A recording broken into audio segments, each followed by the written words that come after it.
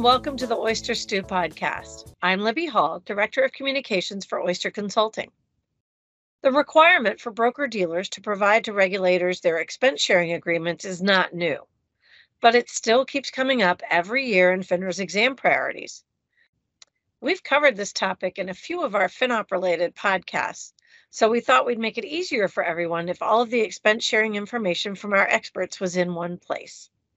Join us today as Jeff Harpel and Clark Tucker, two of Oyster's FinOp consultants, discuss what is required and some of the finer points of creating expense sharing agreements.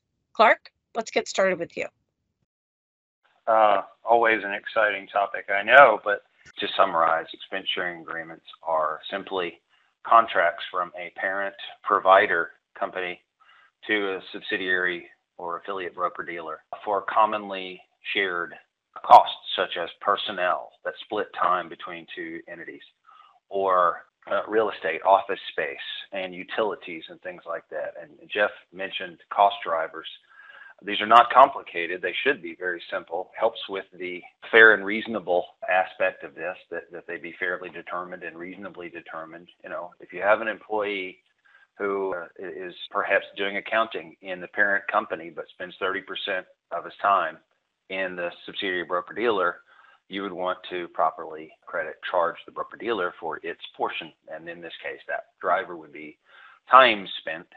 So you would allocate 30% of the personnel cost for that and multiply that for any other individuals that have a similar role. On things like floor space, office space, rent, occupancy, utilities, telephones, equipment, very simply that can be done as a percentage of the total floor space that the broker-dealer occupies as compared to the larger entity. So if it's 10% of the office space, then 10% of the cost should be applied. I think where a lot of firms run into issues, as Jeff mentioned, is that they don't clearly explain those cost drivers in the Schedule A and show an example of how to do it, how they're going to allocate the cost. The specific numbers are probably less important than the methodology.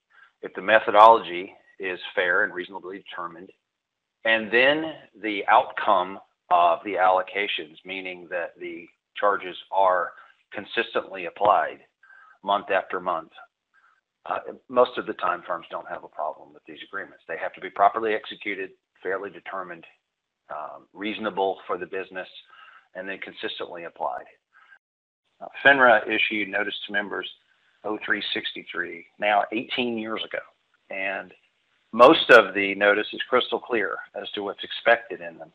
The broker-dealer, if it has a parent or an affiliate that is providing some shared services, be it rent or personnel or equipment, etc., the broker-dealer is still required to properly account for all of its own expenses, and that includes a portion of what was shared.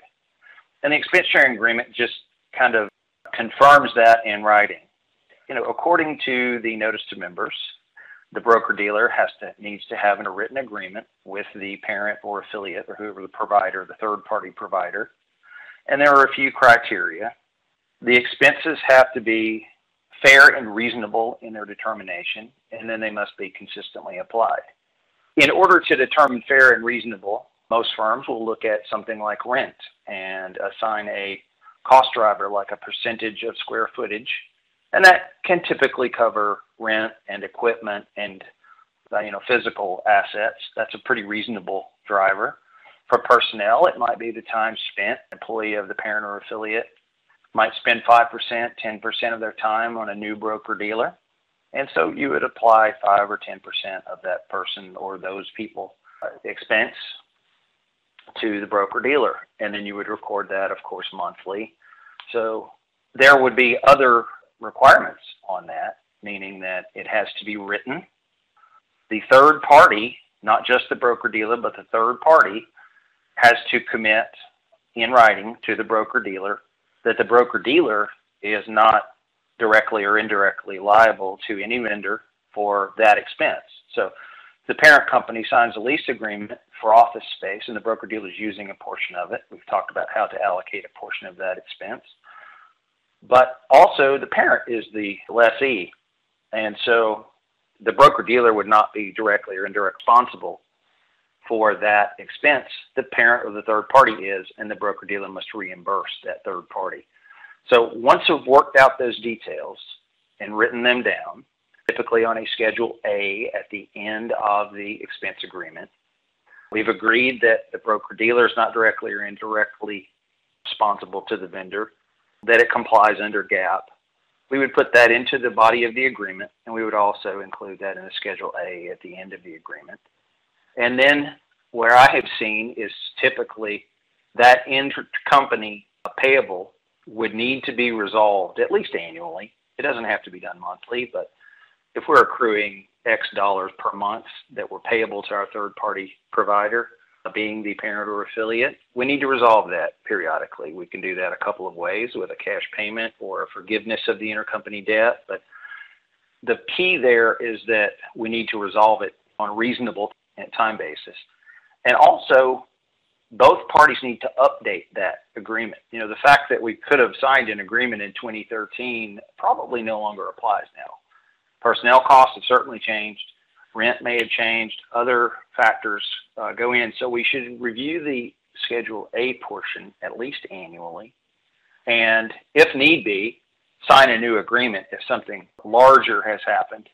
That would, of course, require a resubmission to FINRA. But just updating the Schedule A should be a routine process to make sure that it continues to be fair and reasonable in its determination, and that it is still being consistently applied. With all of those things baked in, if you will, to the expense sharing agreement, firms shouldn't have a problem. Now, they can get more complex, but in most of the firms that we've seen, there's no real need to make it much more complex. With larger companies and larger accounting divisions, it can get more complicated with the drivers, et cetera. But for limited purpose firms or small firms, it really can be this simple. Let's just come to agreement on what the costs are. Let's establish drivers. Let's allocate the actual percentages or numbers. And then let's record that consistently. And then we update it annually, and we make sure that we're still on the same page. And I think if firms will do that, they really should not have any problems with expense sharing agreement. This is not too overly burdensome for either party. I stress to them that fair and reasonable is not just picking a number from the heavens. It means that we've really actually tried to take a realistic look at it and reasonably apply those costs between the two. And that's why I identified different drivers for different things. Because a new broker-dealer, certainly if it's being layered on top of an existing company, the broker-dealer's not taking 20% of the floor space or office space. And so to allocate 20% of that rent or whatever to the broker-dealer would seem to be on the high side to me. Same with people. You know, different people might spend different percentages of their time on broker-dealer business. You know, we have an established business with all of these salaried and well-compensated people. Some might spend 10% of their time. Some might spend 5%. Some might spend 1%. And the point is to try to intelligently review that and then document it appropriately. I would say that 20% number is arbitrary. I have seen where, as a first pass, firms would opt for that, but I attempt to stress with them that we need to make this as realistic as possible so that we don't have future problems. You know, I agree with Clark 100%, and I guess I really want to stress a couple of things he said I think are really, really important. And one is the notion of reviewing it annually. His example of doing it in 2013 and still assuming it's good today, that is usually a very bad assumption. I mean, and I think, yeah, reviewing it every year is the right thing to do. I also think firms sometimes can do a great expense sharing agreement, and then what they actually do is slightly different. So when you do it, make sure you have the processes and procedures to actually do what the agreement says. I've seen that be a problem. And the same thing as Clark said with paying it off. They might say in the agreement, we're going to pay it monthly, and then don't. Or they're going to pay it annually, and all of a sudden they're paying it monthly. Just do what it says. And if you want to change your procedure, change the agreement too. It's not that hard. So I just wanted to emphasize those couple of things that I've seen go wrong.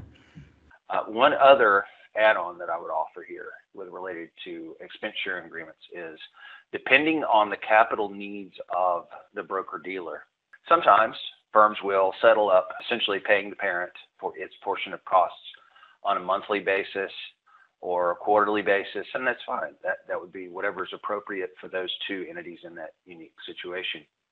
But it's perfectly permissible to have that become a little bit broader, say for a startup firm. It makes little sense for a startup firm to, in essence, cut a check to its parent to pay for shared expenses and then have the parent have to turn around and hand the money back. It's a capital addition. When drafting expense agreements, one of my favorite phrases is that these will be resolved at least annually, and then set a date so that we can carry it on the broker-dealer's records throughout the year as a growing intercompany payable. On the parent, it's a growing intercompany receivable.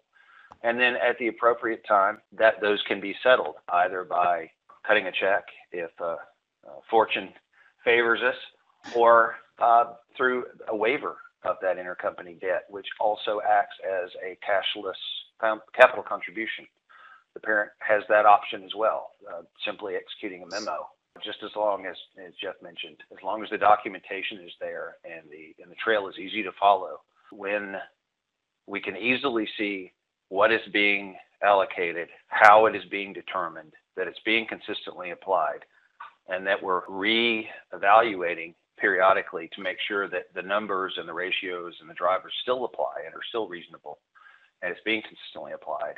And then at the end, that we're acting to resolve whatever amounts owed one way or another in a timely manner. Beyond that, it baffles me that firms still have issues with expense agreements.